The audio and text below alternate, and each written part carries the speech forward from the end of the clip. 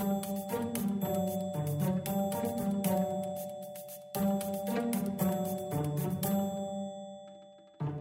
Trek. Where were we? Anyway, sorry. Batman? Batman and Capital Punishment.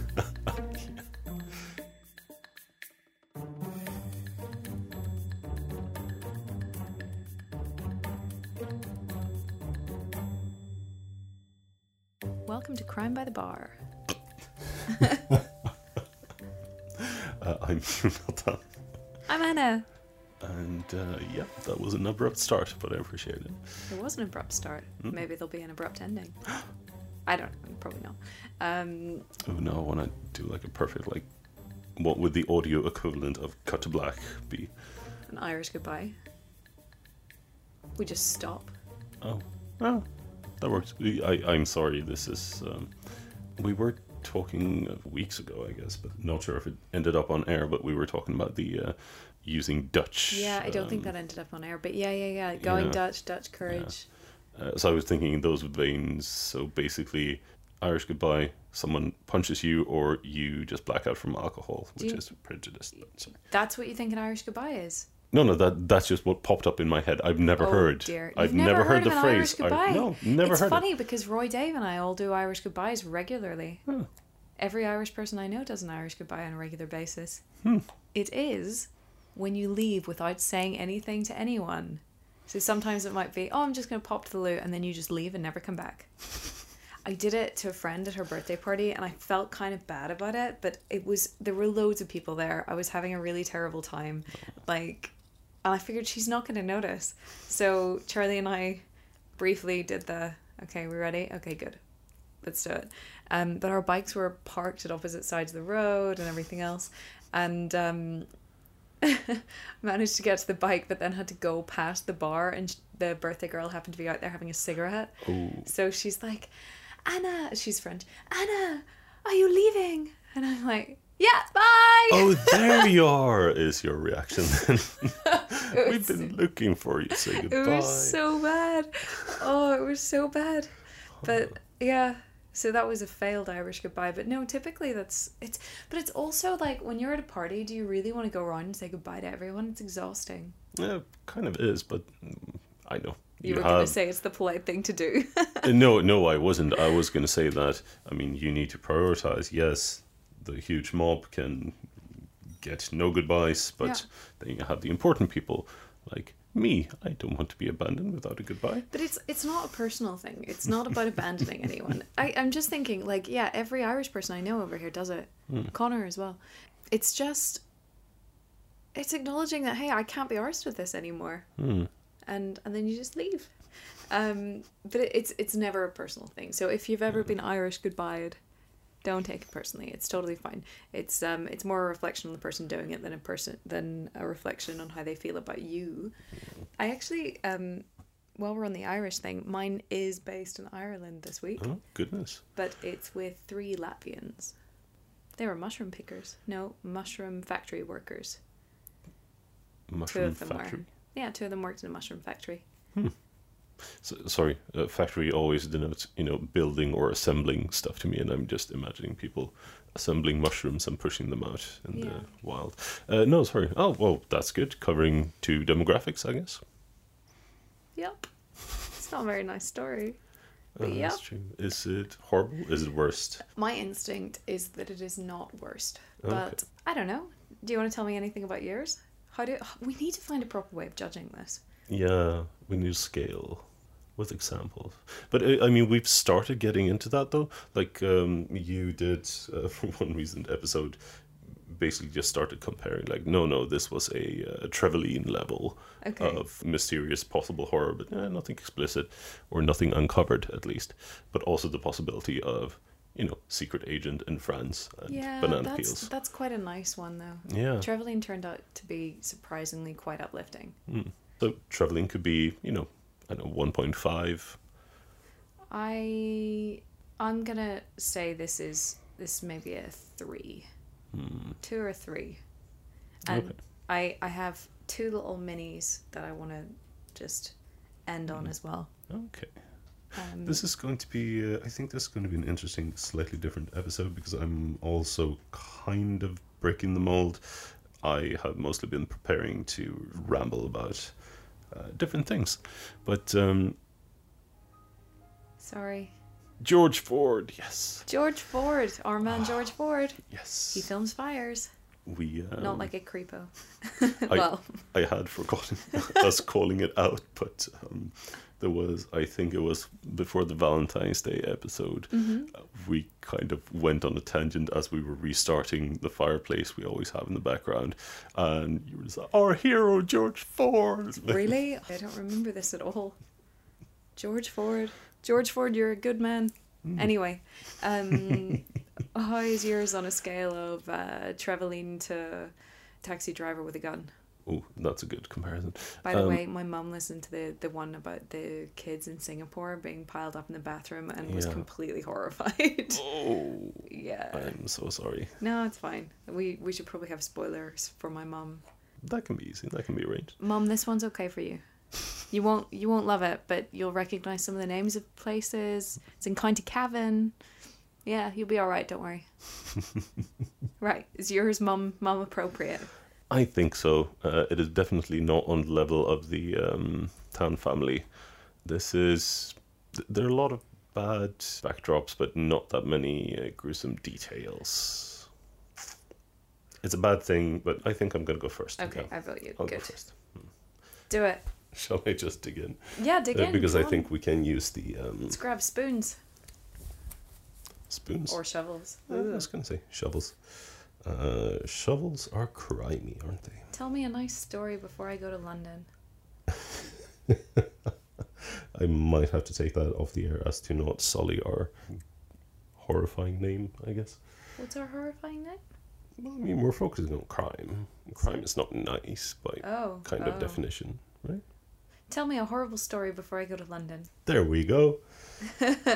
So, as mentioned, I kind of set myself up for rambling a bit back and forth. We have discussed a lot in our previous episodes regarding, let's just say that the point has kind of come up that we are not too, let's say, well read on all the country's different kinds of, like, we're talking justice systems or, punishment. What is considered like, 20 years, is that really a lot, or is that like standard for a country? And since we've been hopping around the globe a bit with our crimes, it does differ. I mean, speak for yourself. I feel like I have intimate knowledge of sentencing in every country, but... Fair enough, you're the expert. I just try to I take it catch back. up. I just try to catch up. I take it back. But I did try to check around, and of course you're drawn to the more sensational facts here and there.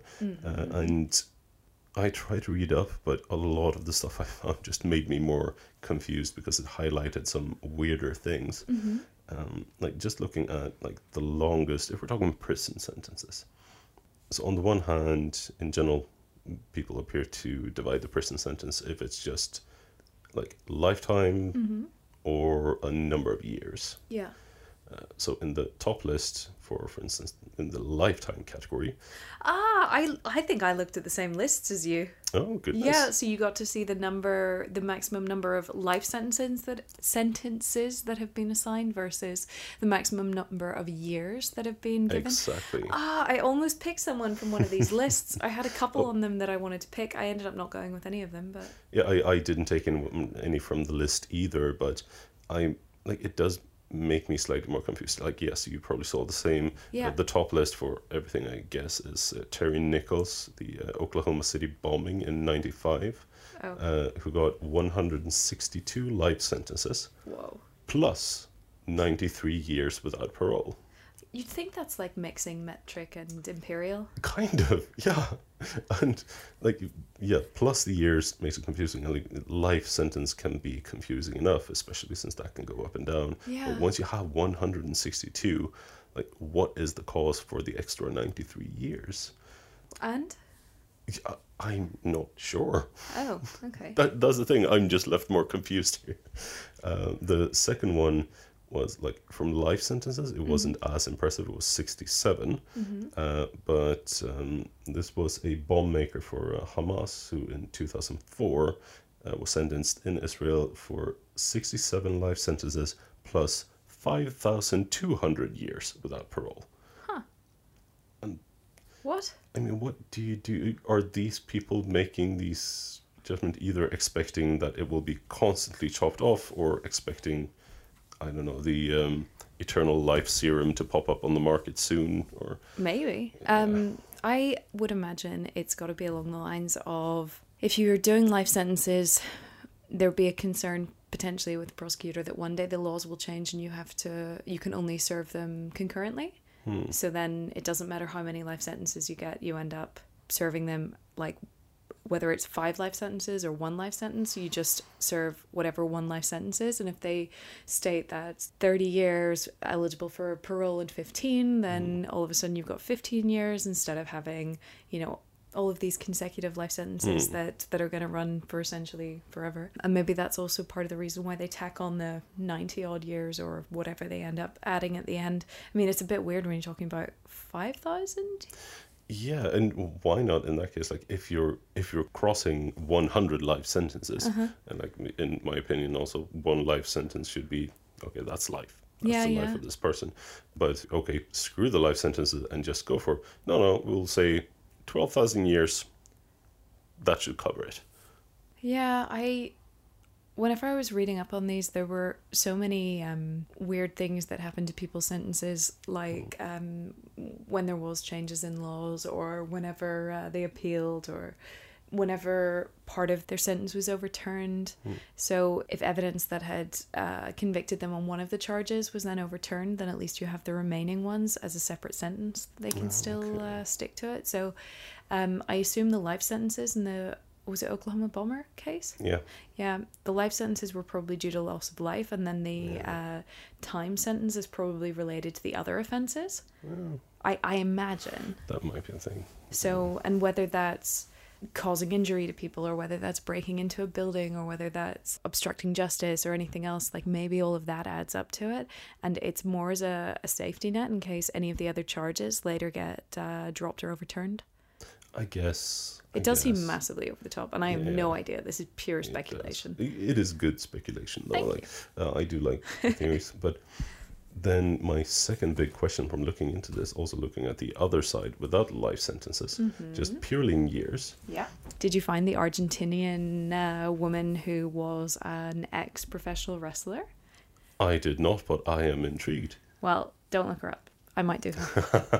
She was like very much on my short list, but then the whole thing was like kind of sad. I'm looking forward to hearing that. Pretty horrendous. I like all of those words.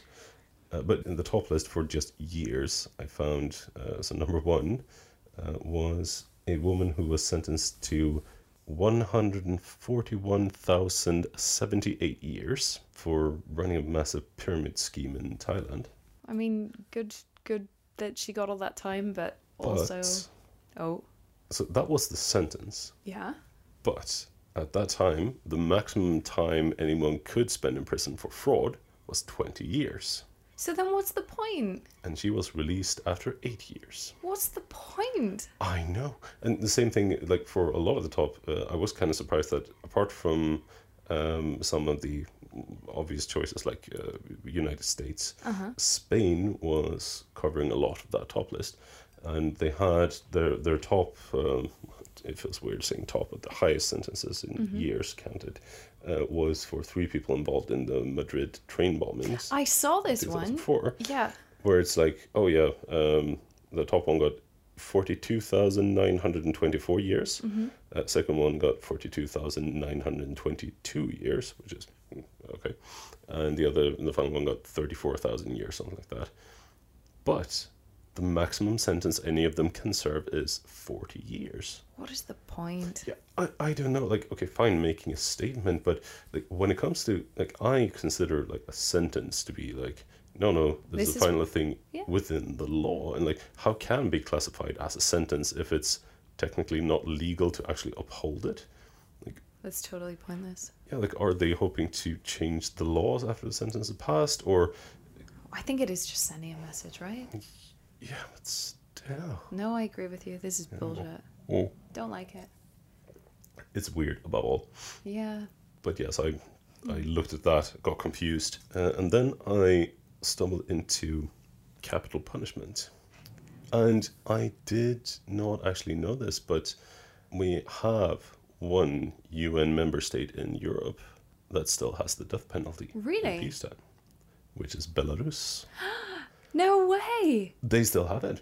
Okay. They had, it's like they do say that it's like reserved for the most heinous crimes, atrocities, etc. I thought this was against the whole United Nations Yeah, thing. they're not that happy about it, and that is also the reason why Belarus is excluded from a lot of stuff, like the like the you can't come council to our positions parties? and stuff like that. Yeah, Really?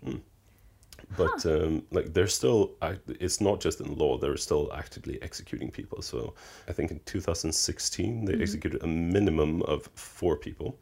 Well, I was looking a lot at Amnesty because Amnesty makes a lot of noise whenever they give anyone the death sentence. I imagine Amnesty International aren't very happy about that. Not that much, no. So they don't have a proper report for 2017 yet. Sorry, did I? No, you didn't. I'm just thinking, how do you not have a proper report? Like, It's not finalized, I guess, and it well, is a lot no, of. you're either dead or you're not dead at this point. So Yeah, but it depends on what they actually report, and like that's the reason why I said a minimum of 4. Like in Amnesty's report for 2016, I think Belarus was the only country with like, oh, Belarus 4 plus, and then looking at the ledger, like, okay, plus is like, okay, this number is a minimum. We can't quite be sure, but it kind of indicates that it might be more than that. why? They're digging into stuff, but they might not have everything public. Like, So they think especially, they're keeping, I will get you more info on the actual executions in Belarus, and I'm not going to say shady because technically it's the government, and that kind of defines above board, but it's not always that clear. Okay. And I'll give you more info on why. I'll stop asking questions, but no one's thinking Never them. stop asking questions. That's the whole point. We're sharing and learning and talking. Yeah. Yes. But I was looking through basically the crimes that in extreme cases can warrant the death penalty in Belarus. Okay. So some of them are, like, okay, they do say a lot of the aggravating circumstances. So there is the normal, like, murder committed under aggravating circumstances, murder of a police officer, terrorism. Like, Okay. these are not that surprising for a country that actually has it. Yeah. But then you go down this and you realize things that you don't really consider about, is there laws about this? Should there be laws? I had no thought of this. Like, one of the top ones on the list was launching or conducting an aggressive war What? and stuff like that. This is like the Apple terms and conditions all over again. Kind of. So, like, war crimes and not adhering to rules of warfare and stuff like that was there as well as plotting to overthrow the government, which is kind of more iffy. I mean, really? We're killing people for that? Okay. Yep. Yep. But as I was looking through these and looking at the Amnesty reports, I found one of the cases that were pretty much settled quite recently during the course of 2017 was the case of 2, I think it was the second and third person to be sentenced for the death penalty in 2017. It was Igor Geshankov and Semyon Berezhny. They were found guilty of murdering 6 people between 2009 and 2015. They were all apartment owners, and they were murdered with the goal of appropriating their properties. So they became known as the Black Realtors. That's not funny. That's awful. It is an awful situation, but I looked into this, and apparently that has been a term and a thing for quite a long while. Oh, really? It appears to be more common, at least in, for instance, Russia, with these kind of crimes where, for instance, gangs of criminals, a lot of the time they dress up as police officers or other officials, and then try to work their way into apartments, usually targeting elderly or alcoholics, murdering them, and then trying to make a move on the apartment. That's pretty grim. It is. Yeah, so this was a thing that I hadn't heard, and the term black realtors or black real estate. I think it was from almost the 80s or something. Okay. But possibly not as big a thing in Belarus since, well, this gang or these people got the black realtors moniker. So these two men, they also had two accomplices. Accomplices? What am I doing? Complici. Accomplisodes. No. I liked when you shook your head at me in a really judgmental way. Like, who's the native English here? So they had two accomplices. They had two accomplici. That was Tatiana Gershankov, Yes. the wife of Igor, and someone named Boris Kalashnikov. So these two accomplices. I'm not saying it again. Okay. They got lengthy prison terms.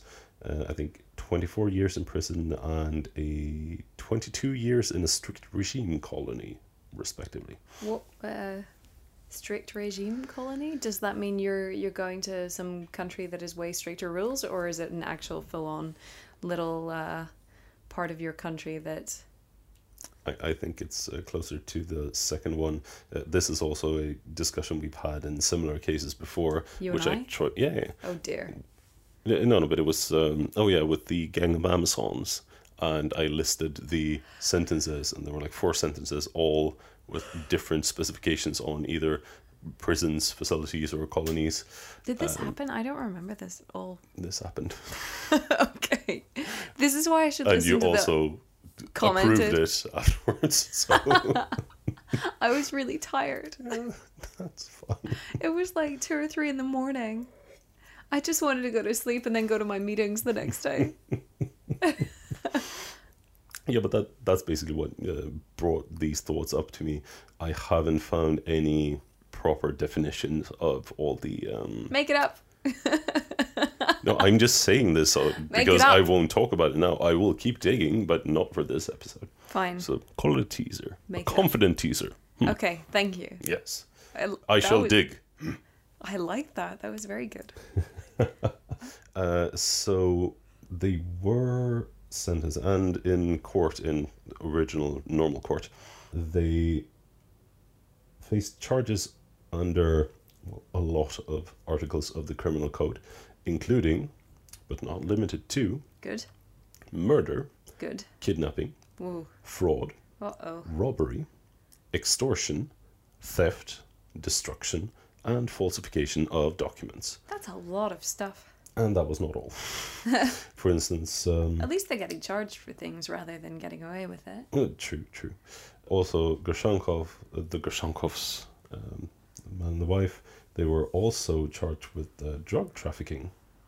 Just as a side note, apparently. From real estate and drug trafficking tend to go hand in hand. Pretty much. But yeah, so like when these crimes came to light, they did also find 6 graves, which was the 6 people they had murdered and done property deals around. They found these 6 graves in the cemeteries of Mogilev. They actually buried them in cemeteries. Apparently, I'm not sure if they dug a bit on the side or used another person's grave. I'm not sure. I mean, for immoral murderers, they've done at least one decent thing there.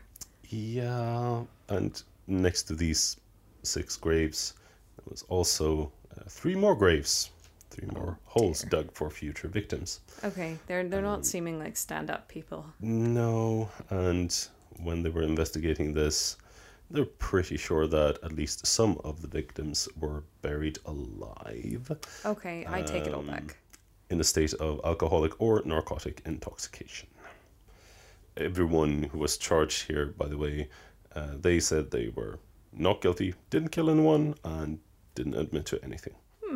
So the trial began in November 2016. Yeah. They were sentenced in court on the 21st of July this year. No, last year, 2017. It's 2018 now. I It's need to awfully learn this. confusing. Yes. In December, they appealed. Mm-hmm. They appealed the ruling, but the Supreme Court upheld the sentences. So the death sentences in particular. So the only option they have left, because it's basically, no, in Belarus you have the court, you can appeal to the Supreme Court. The only option left is to appeal for clemency from the president, Alexander Lukashenko. But whenever you've been burying people alive, you're probably not going to get that. Yeah, it doesn't seem likely, not even for that, but in general, I think he has granted clemency to one person. I hope there was a good reason. Hopefully, yeah. I mean, that is just removal from death row, basically. But what I was saying before with not the shady, but a lot of it is kind of shrouded when it comes to the death sentence in Belarus. Yeah. In Belarus, no notice is given of like the date or time of execution. Oh, this is when it comes to the whole Yeah. funny numbers thing. Yeah. So neither before nor after the execution is carried out, Yeah. there is no notice. Okay. There are no final meetings with relatives. Oh. Death row prisoners are executed with a shot to the back of the head. Huh. And in accordance with the current law, their bodies are not returned to the families for burial, and the location of their burial sites are not disclosed. You know what? I think if you're going to do the whole capital punishment thing, then this is probably the way to do it. I'm not even sure if I agree with it, but if it comes down to the decision of whether I think capital punishment should be around or not, I say no. But if you're going to do it, then yeah, do it like this. They don't deserve any special treatment. They don't deserve to see their friends and family one last time. They, you know, especially if they weren't going to give up the locations of the bodies of the people they killed, why should we tell anyone where your body is? Yeah. No, I mean, the fuzziest bits on this is the fact like that nothing is disclosed. I can object to everything about the death penalty. There are arguments for that. Yeah. But like just with these facts on how they carry it out, like it's the after the sentence has been carried out and they've actually executed someone that there's still nothing disclosed basically of when they were killed or what happened. It's very little. Like they will confirm it in some cases, but that's not a very clear thing. I mean, that's very strange. Yeah, it's all of this is apparently in the laws on how to carry this out. I can see why the UN is grumpy with them. Yeah, kind of. Yeah. I wonder what their rules are on the people who perform the executions. There's some really weird ones in the US about it, like Really?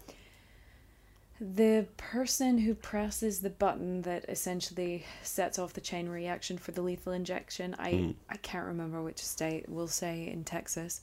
But we have a whole bunch of listeners in Texas, so maybe you guys can let us know if I'm wrong. Let us know. Yeah, so the person who presses the button that sets off that chain reaction for the lethal injection is a random contractor. And they don't give out the name, they don't know anything about it. They just come in, push the button, and they're gone again. Well, I mean, that is... It's the way to do it. Yeah, it's a good thing, yeah. Yeah. Anyway. Yeah, I mean, it's tricky. I definitely agree that even from the ancient times of the executioner hood and all that, trying to keep it, anonymous because it is a job, and we're back to Batman, apparently. Are you seeing a theme here? Always Batman. But there are other approaches as well. Like, I don't remember specifically which countries, but I've always... I'm not going to be a fan, but you play with thoughts and like considering, okay, no, you're going to be executed. What do you choose? Yeah. And part of me it might not be the best, but part of me has often thought of, getting shot, like firing squad. Yeah. With emphasis on the firing squad is kind of a good setup just because of the fact that you don't know. You don't know who technically... shot the killing bullet and all those things, and if you have 10 people, one shot can go wrong, but 10 people station your target. Odds are pretty high that it's going to be a relatively clean death. Yeah. I would hope, at least. Yeah. So no, that did appeal. But no, the general just like lineup of several people, of course kept anonymous, but also for their own, peace of mind. If you're doing something, pulling the trigger is a bit worse than pushing a button. But still, the whole, no, we executed this person. It's not I killed a person. Yeah, there's one dude pushing a button at the end of the day versus 10 people pulling the trigger. I have so many issues with capital punishment. Not that I don't agree that someone doesn't deserve to have their life taken away. It's just I don't think we should be the ones making that choice. And if you're saying I'm the better person making this decision, law, justice, the courts, and then Batman, and then you do that. Actually, Batman killed a lot of people back in the day. Oh, I can imagine. He Like- probably still does. They just don't show the corpses. Yeah, but that's the thing. In the original comics, he killed many, many, many people. None of this bopped them on the head. They're unconscious. No, really proper dead. But yeah, and the other one is people who use the whole, oh, it's cheaper to just get rid of them. It's not. It's so much cheaper to house someone on death row, to house someone in prison for the rest of their life than it is to have them on death row and execute them. Significant. I mean, like, I can... From an economical perspective, it's bullshit to keep them or to execute them. I can get that, but the majority of people who put forward that argument would say, like, no, I have a gun, I'll just do bang, and this bullet cost me X amount of cents or whatever currency. But of course that's not how it works. But yeah. No. I don't know. It's been a confusing session for me leading up to this episode, and I don't really have that much more. I was kind of intrigued by reading about Belarus and how they were doing stuff, and then found these criminals and learned about the black realtor concept in general. So I did want to highlight that, but yeah, that's basically my, not a story, but a ramble. That's your story. I mean, to be fair, I think this week is going to be a bit of an upper. Really? Well, I say this before launching into a very horrible tale. Well, we do want to end on the uppers. Yeah, well, I have one kind of upper to end on, but okay.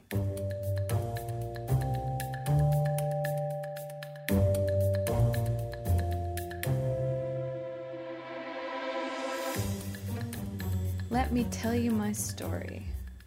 It is about a woman called Antra Azolina, who was 49, originally from Latvia, but she was living... Right, the Latvians. The Latvians. So Antra Azolina, 49, from Latvia, was living in Killinalek in County Cavan in Ireland.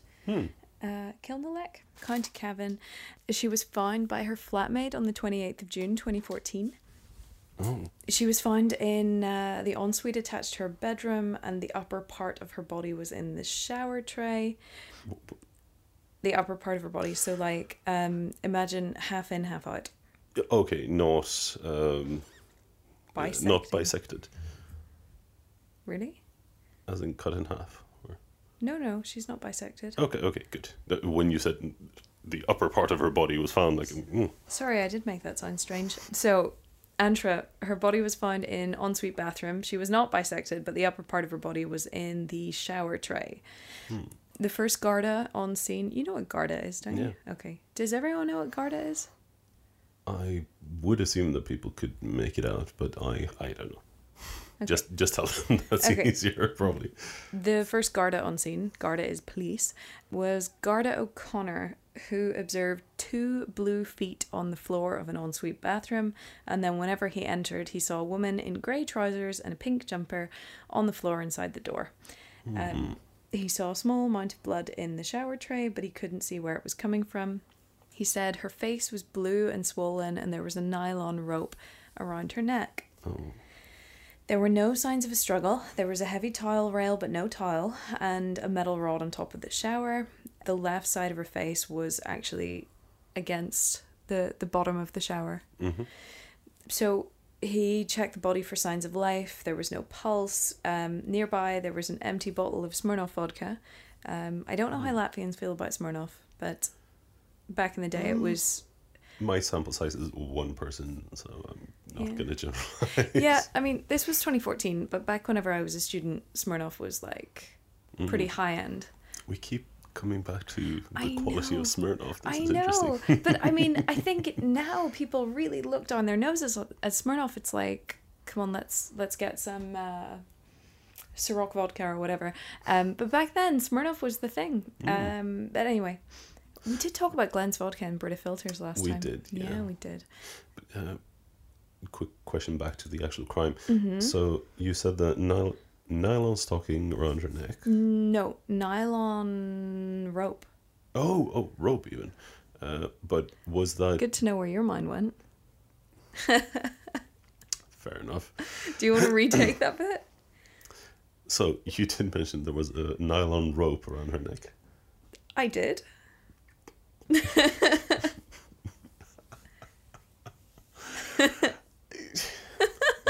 Nylon, come on.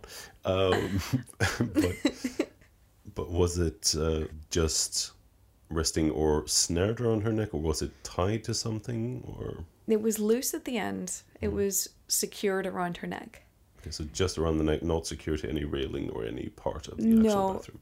But they did, based on the scene and everything else, assume that she had hung herself and it had somehow become unwrapped from the shower rail or something like that. But no, whenever they found her, it was secured around her neck, but it wasn't actually attached to anything. Okay. Which is kind of odd. Yeah, a little bit. Yeah. And like Irish houses aren't meant for like tall people. Like we're pretty short as a nation, and it was an old house. The village Kilnalek is like about 500 people strong. Mm-hmm. Like it's tiny little old village. Yeah. So there was a bottle of vodka beside her, and there was also a prayer book nearby. So between one thing and another. Yeah. So yeah, they determined it was death by suicide, also confirmed by an autopsy, which was carried out by a local pathologist. However, Antra had recently planned a month-long holiday to Latvia to visit her daughter.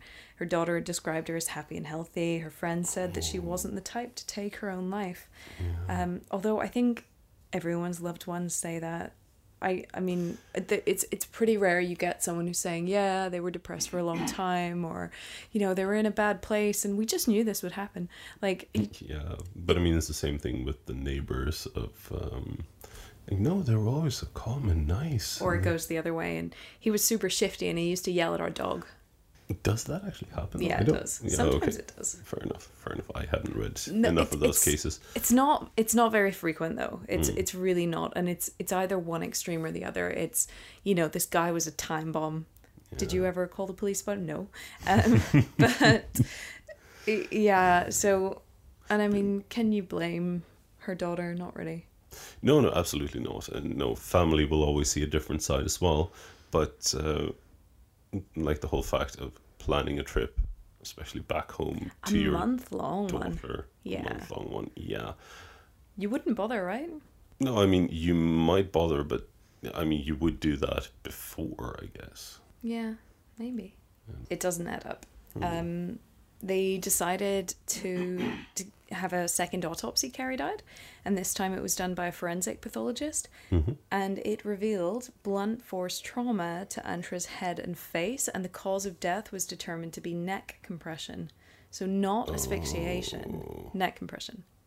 That was a sloppy first autopsy in that case. I just assumed like missing, this tiny sign or something at the scene. No. But no, that's a lot of... Well, I mean, to be fair, it was the local pathologist. I don't know. I'm trying to defend him. He wasn't trained in forensics at all. I think he's used to like dealing with people who die of natural causes. So this on its own was probably pretty unusual for him. True. But you know what? At least the police called someone, a proper forensic pathologist, in to check her out. Yeah. You just assume in these cases, like, you'll know right away. It's not asphyxiation. Done. Dusted. Not a suicide. Yeah. It was actually later proven that the shower rail couldn't have supported her weight and that she couldn't have died by hanging. Friends and witnesses later came forward to describe Antra calling them on the night of her death to say she was afraid and she was going to call the Garda. Oh. Yeah. Again, all came out after the second autopsy. So her flatmate, Agita Jonmays, I'm just pronouncing it and seeing where it lands, and that's what I'm running with. If I'm pronouncing it incorrectly, please correct me, but it's done. It soon became clear that the rope's function was to cover up the crime. Yeah. Igita had first told Garda that after... Shall I stop? You can Charlie, say come hi. on in. No, it's fine. We can just announce him. We have a replacement cat for the evening. This is Charlie, and he will make a bit of noise. And we have our mascot for the evening. Okay. Antra's flatmate was called Iga One Mays. She was also Latvian. She was 34. Her boyfriend, Roman Ponomarkas, who was 31, also lived in the house. Antra had had an argument with Igita the night before she was found. Okay. It became clear after that the rope's function was to cover up the crime. Igita first told Garda that after the argument they'd both gone to bed and there was no one else in the house. And it was the next morning that she found her flatmate dead. All right. Eventually, she told Garda that her boyfriend Roman had strangled her flatmate using his arm and doing it in front of her. Okay, that was a very big jump from like, no, just me here, nothing happened. But she was the one who called the Garda, right? Sort of. So the whole thing is really strange. The Garda got multiple phone calls saying there was someone who couldn't speak any English that wanted to report a death or a dead body. And when Garda showed up, it seemed like Igita couldn't speak any English and she was with a male and female companion, neither of which I think were her boyfriend. And the female companion, the female companion essentially told the Garda her flatmate has died by suicide and her body is inside. And after the Garda had gone up and seen everything, he came out and had a full-blown conversation with her, just assuming, asked what happened. She said they had an argument the night before, but it sort of flips between saying she doesn't speak any English to it seeming like she is speaking English to them. And as far as I can tell, when she was doing her police interviews, she didn't have a translator. But it could just be I mean, it can be a very powerful tool as a foreigner, just playing on what? Local language? What's that? Yeah. I don't know. My dad's done that a lot as well, though. Yeah, pretending he doesn't speak English. Getting pulled over for speeding or whatever. Yeah, exactly those kind of things, yeah. There was a situation where he was pulled over with my mom in the car for speeding, and he had to pretend... He decided to pretend he didn't speak any English. The policeman is then speaking to my mum in English and asking her to translate. She's speaking fake Dutch to my dad. My dad is pretending to understand, and then he's speaking real Dutch back to her, and she's pretending to understand and then repeating it to the policeman. And it got to a point where then he's asking to see the driving license, and then it became clear the whole thing was just complete and utter nonsense. And... yeah. Oh, I would love to hear the fake Dutch in that conversation, though. Oh, my mum, my poor mum. Well, her Dutch, it's not terrible. It's really not terrible. She'll be listening to this. Okay, so there were actual traces. Like, I'm just imagining, Swedish chef levels of language when you say faking Dutch. It's probably comparable to that. Yeah, I'm trying to be nice. So. There was a pretty big leap between her saying, oh, my flatmate died by suicide, and, oh no, my boyfriend did it. So, well, it said eventually she told them, but it didn't seem to be that long that it had passed, like maybe a month, maybe less, maybe a little bit more. It was within the months of the crime.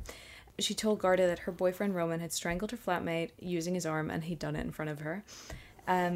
She said that he then asked her to put the rope around Antra's neck to make it look like a suicide. Igita said she was forced to do it. I'm getting the feeling that this might not be the whole truth either. I don't know. There are things that make me very skeptical about it, and I want to believe the best in her, but there's a lot of things that are just a little bit odd. She said initially she wanted to go to the police about it, but she eventually agreed with Roman's plan to report the death as a suicide. And after her interviews, Garda offered her accommodation so she wouldn't have to go back and share the house with him and live essentially where the crime had taken place. Yeah.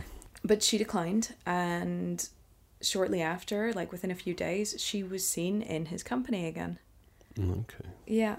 I mean, that can unfortunately happen in the worst circumstances as well. Yeah, if it was a case of domestic abuse, it is certainly possible that she went back to him. But it also seems strange that she would have quite openly said he did this. Yeah. And it seems like she's sort of saving her own skin and then going back to him anyway, which doesn't quite align with typical behaviour in a domestic violence situation. This is true. So that's why I'm a little bit reluctant to believe that is exactly what happened there. Yeah. She was actually recently found guilty of impeding a police investigation by staging the suicide.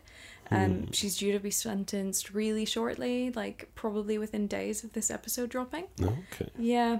Roman, on the other hand, he was never charged with the murder. He did, strangely enough, admit to choking a woman, not the one who died, just a different, unrelated woman. What? Who had given a statement as part of a murder investigation. He said that she accused him of being, and this is a quote, wait for it. Oh, okay. He said that she accused him of being, direct quote, a fag, and he suggested that going for her throat is exactly what any man would do. He was released from custody. What? Yeah. He also said during interviews that if he killed someone, he would hardly be telling them, as in the police. Well, partly duh, but also what?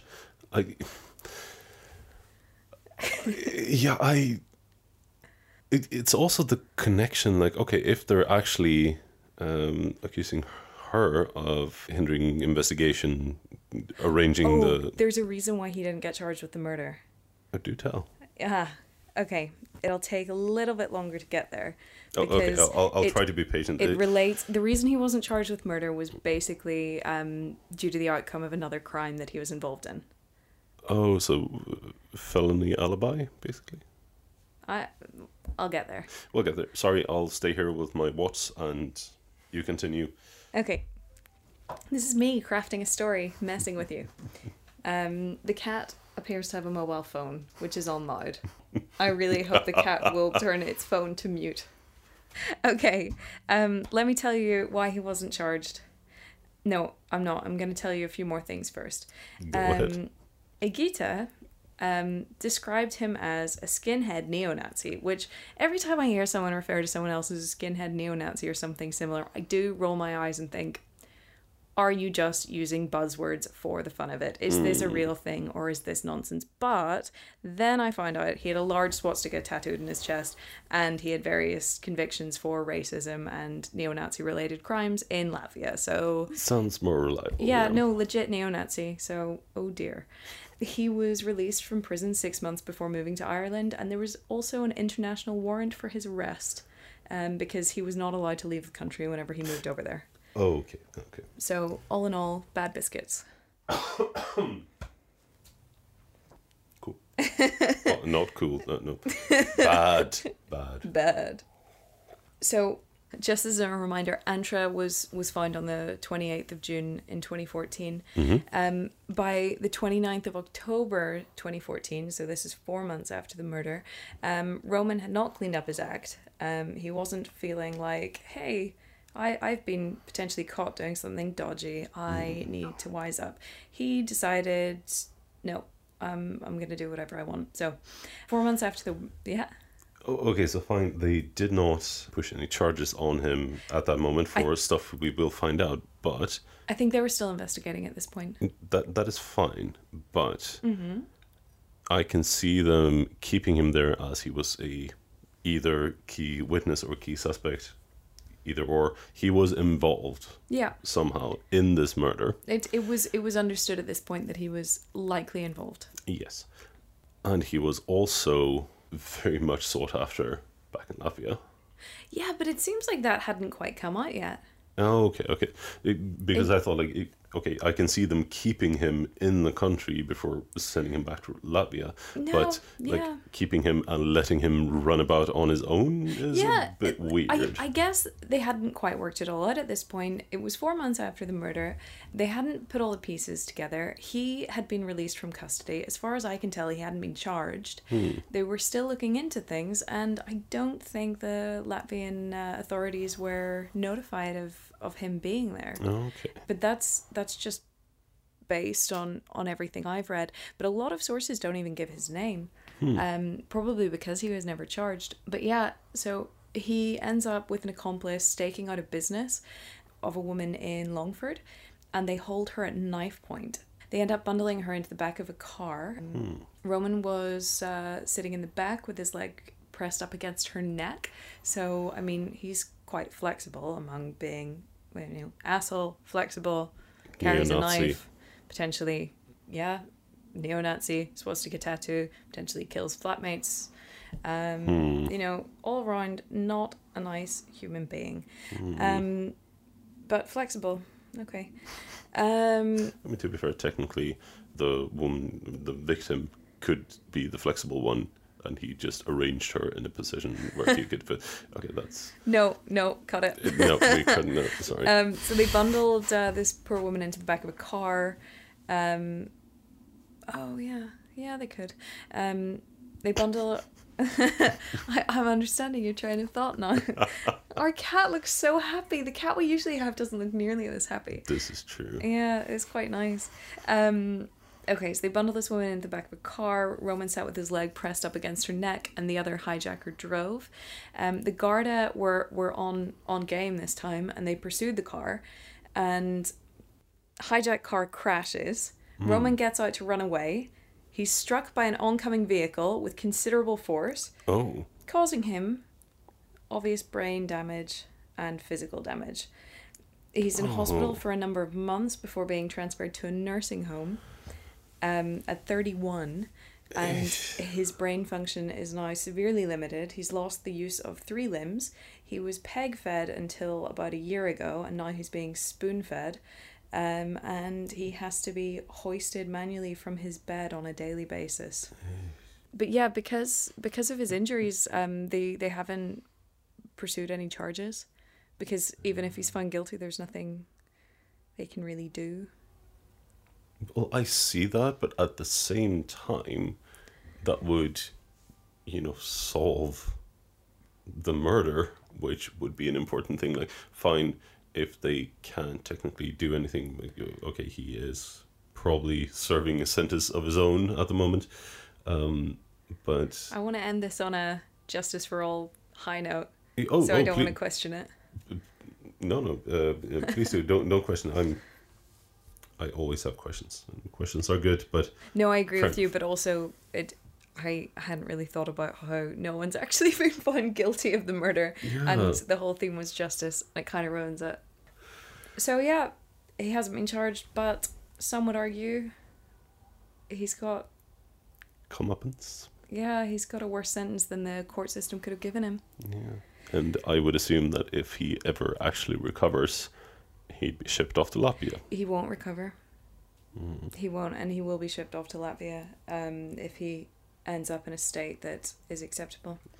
Damn. I had a couple of other cases I came across when researching for this. So I have 2 very, very short ones. One is... 2 additional, so we're doing a 3-fer. Yeah. Oh. It's a special one. Well, I thought, we're doing justice. So I have one that's kind of horrifying and one that's sort of uplifting because no one ends up being really harmed. Well, that's good. Yeah, I think that one last, I think. Yeah, of course. I think the last one. So this next one we're doing is 2015 in Georgia. A guy called... Just for clarity, which Georgia? Sorry. We now have listeners in Georgia, the country, as well as Georgia, the state. So, okay. 2015, Georgia, the state, not the country. Robert Timothy Giles decides, tonight is a night I'm going to be an asshole. He essentially grabs a woman and tries to rape her, but before he begins, he insists that she phone her boyfriend so he can hear the whole thing. And Oh, that's a special kind of... Okay. yeah.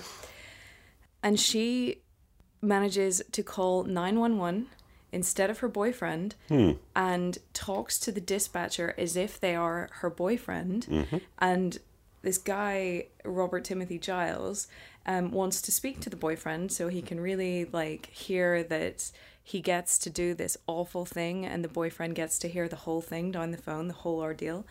By a crazy stroke of luck, it's the only guy in the 911 dispatch center who picks up the phone. The only other guy that was working that night has just left, and the guy who picks up, Deontay Smith, was about to go on a break and decided he would take one last call before going on this break. He said whenever the call came in, he said, you've got 2 seconds to think, that's it. And in those 2 seconds, you've got to have your decision made. He said that it was the victim's quick thinking that saved her own life. And he said that I was glad I was able to help her, but it was all her. He can't say that enough. Essentially, he plays along that he's the boyfriend. He's trying to talk Giles out of doing this, but at the same time, he gets enough information to pinpoint where they are. And the police show up when this guy is in the middle of the act, and they manage to get him on rape, false imprisonment, kidnapping, and aggravated assault. And if she hadn't have had the quick thinking to call 911, and if Deontay hadn't have done what he did, then it could have gotten a whole lot worse. The trial was set for January 2017.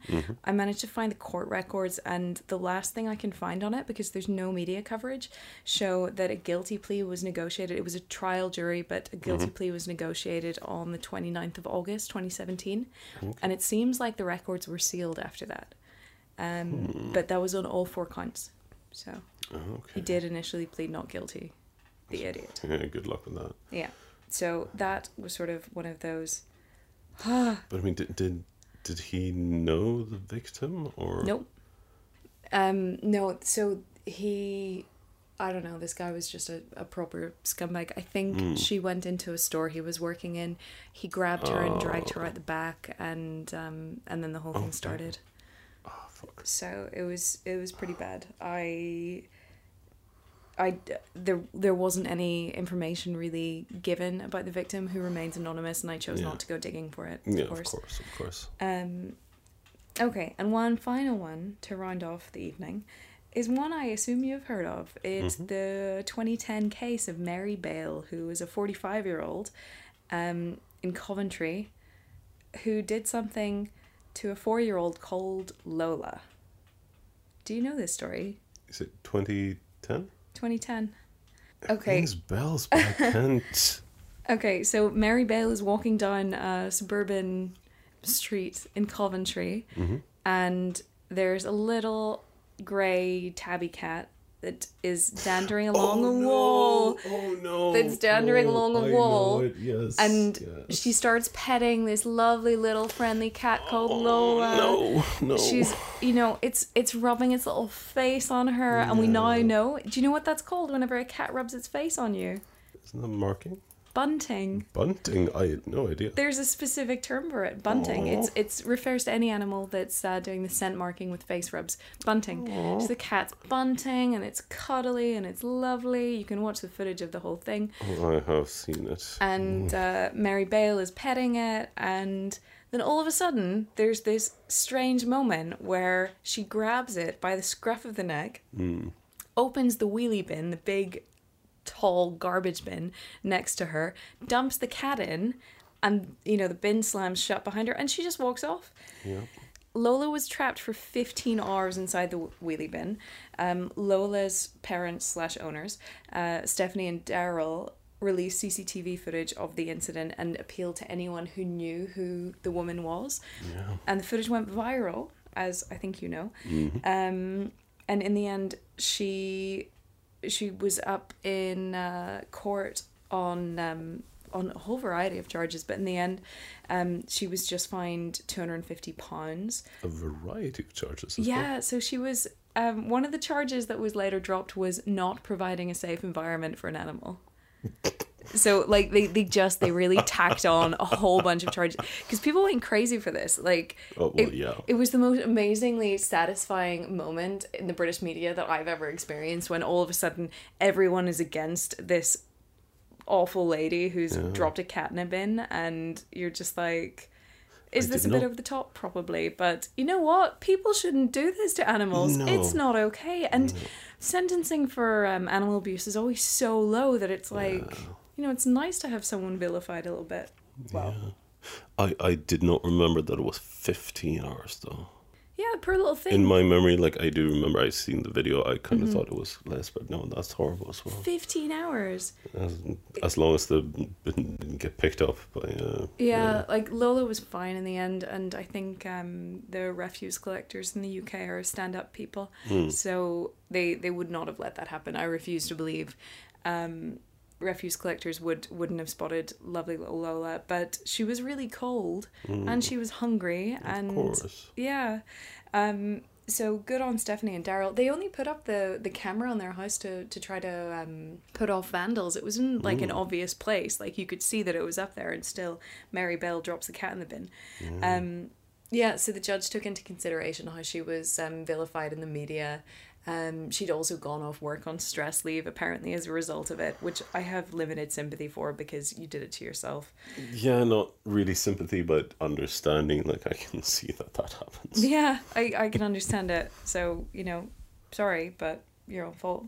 But yeah, she was only fined £250, but she was ordered to pay victim surcharge and costs, which totaled about £1,400. So that's like $2,400 US, or about 1,900 euros.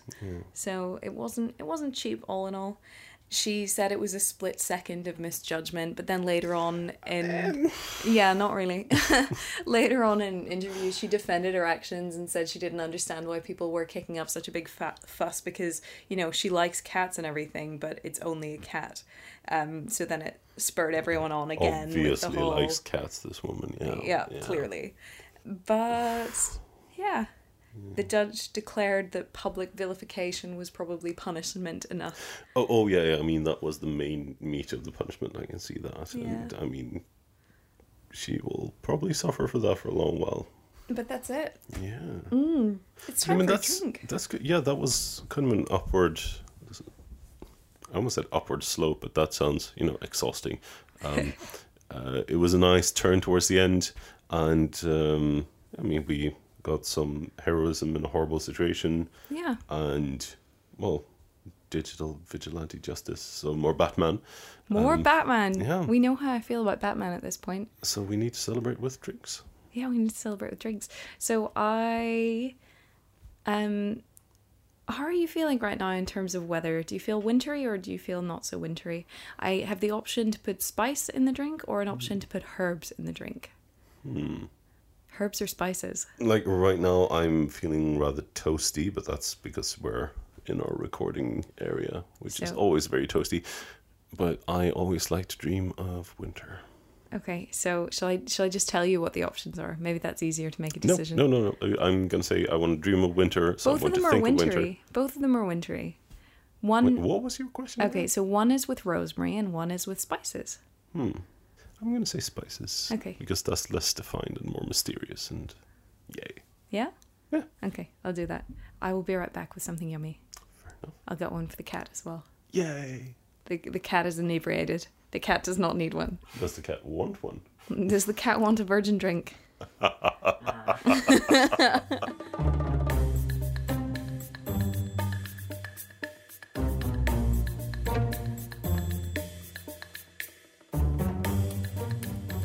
Okay, Yeah, okay. we have our drinks.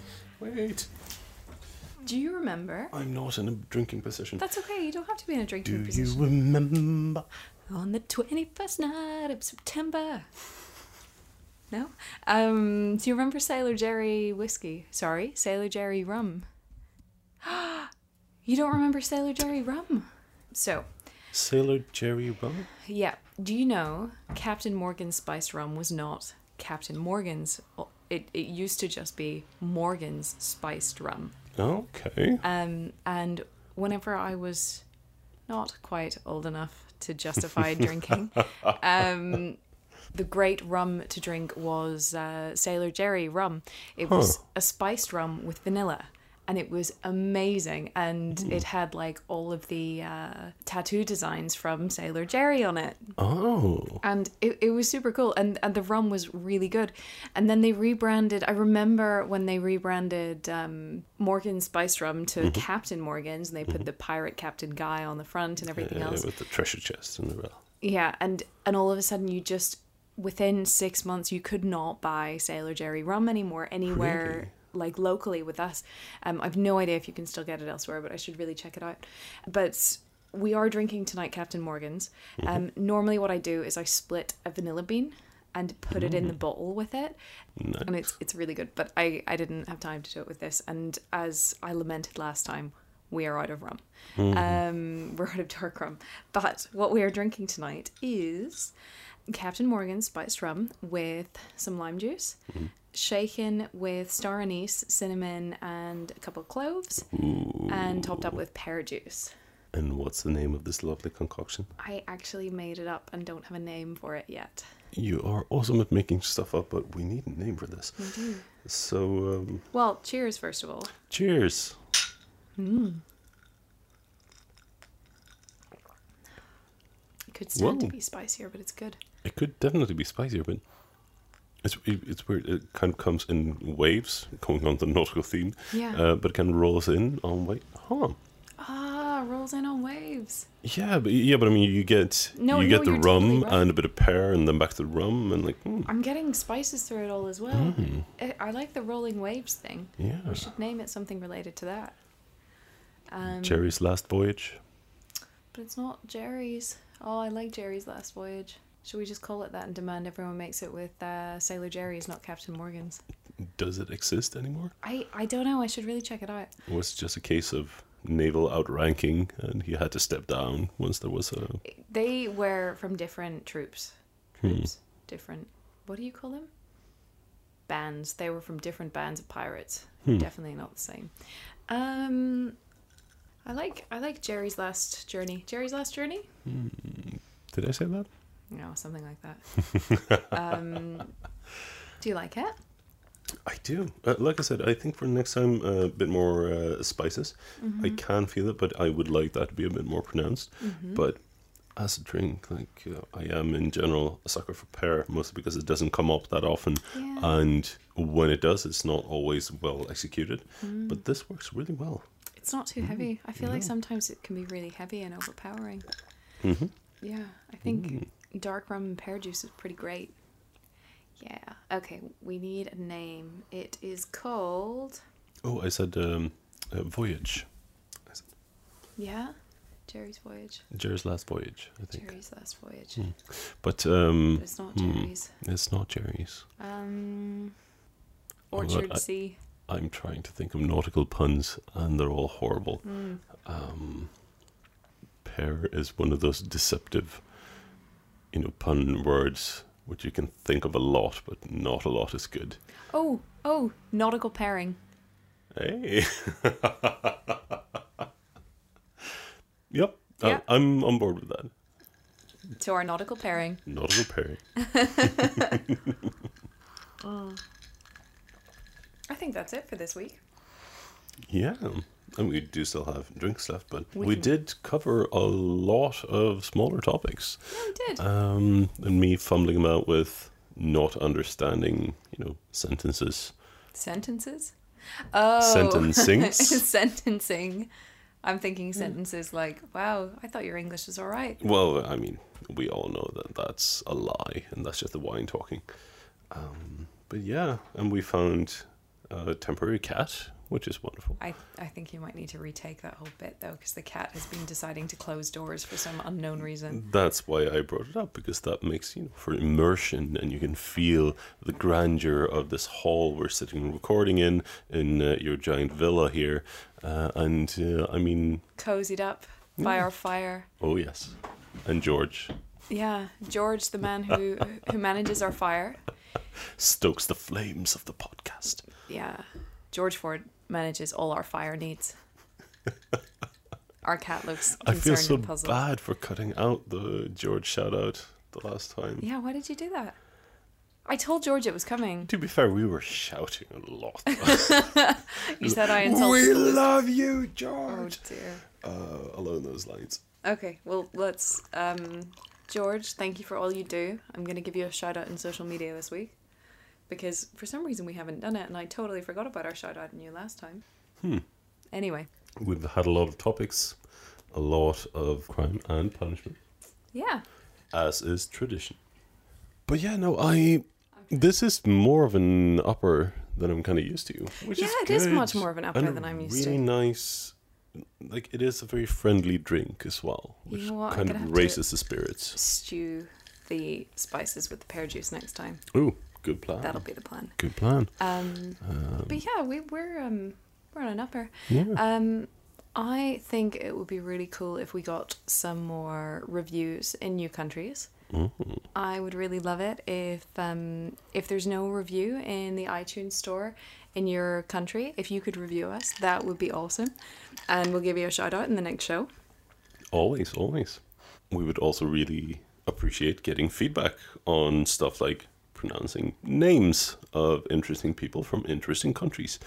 And also any facts we get wrong, or if you could actually explain either the Russian prison camp system or in general, what the fuck does life in prison mean and how does that actually work with all those years?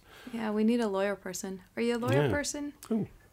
Preferably Let us know. a criminal attorney, not like conveyancing or something, because It would still have more gravitas than any of my floundering approximations at guesses, I guess. yeah, I think me too.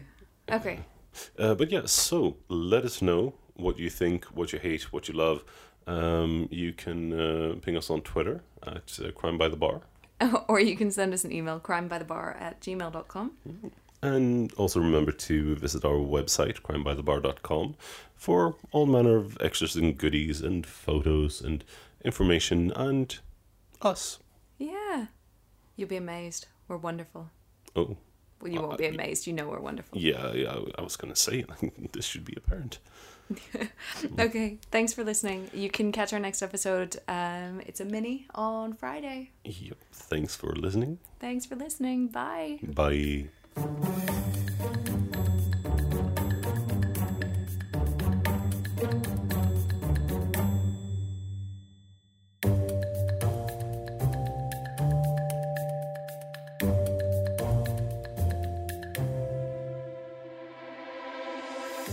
We got fucking Serbia. I know. What the fuck? I love this. Like, I mean, yes, the internet is apparently a thing nowadays, and the world is quite tiny, but it's still so weird.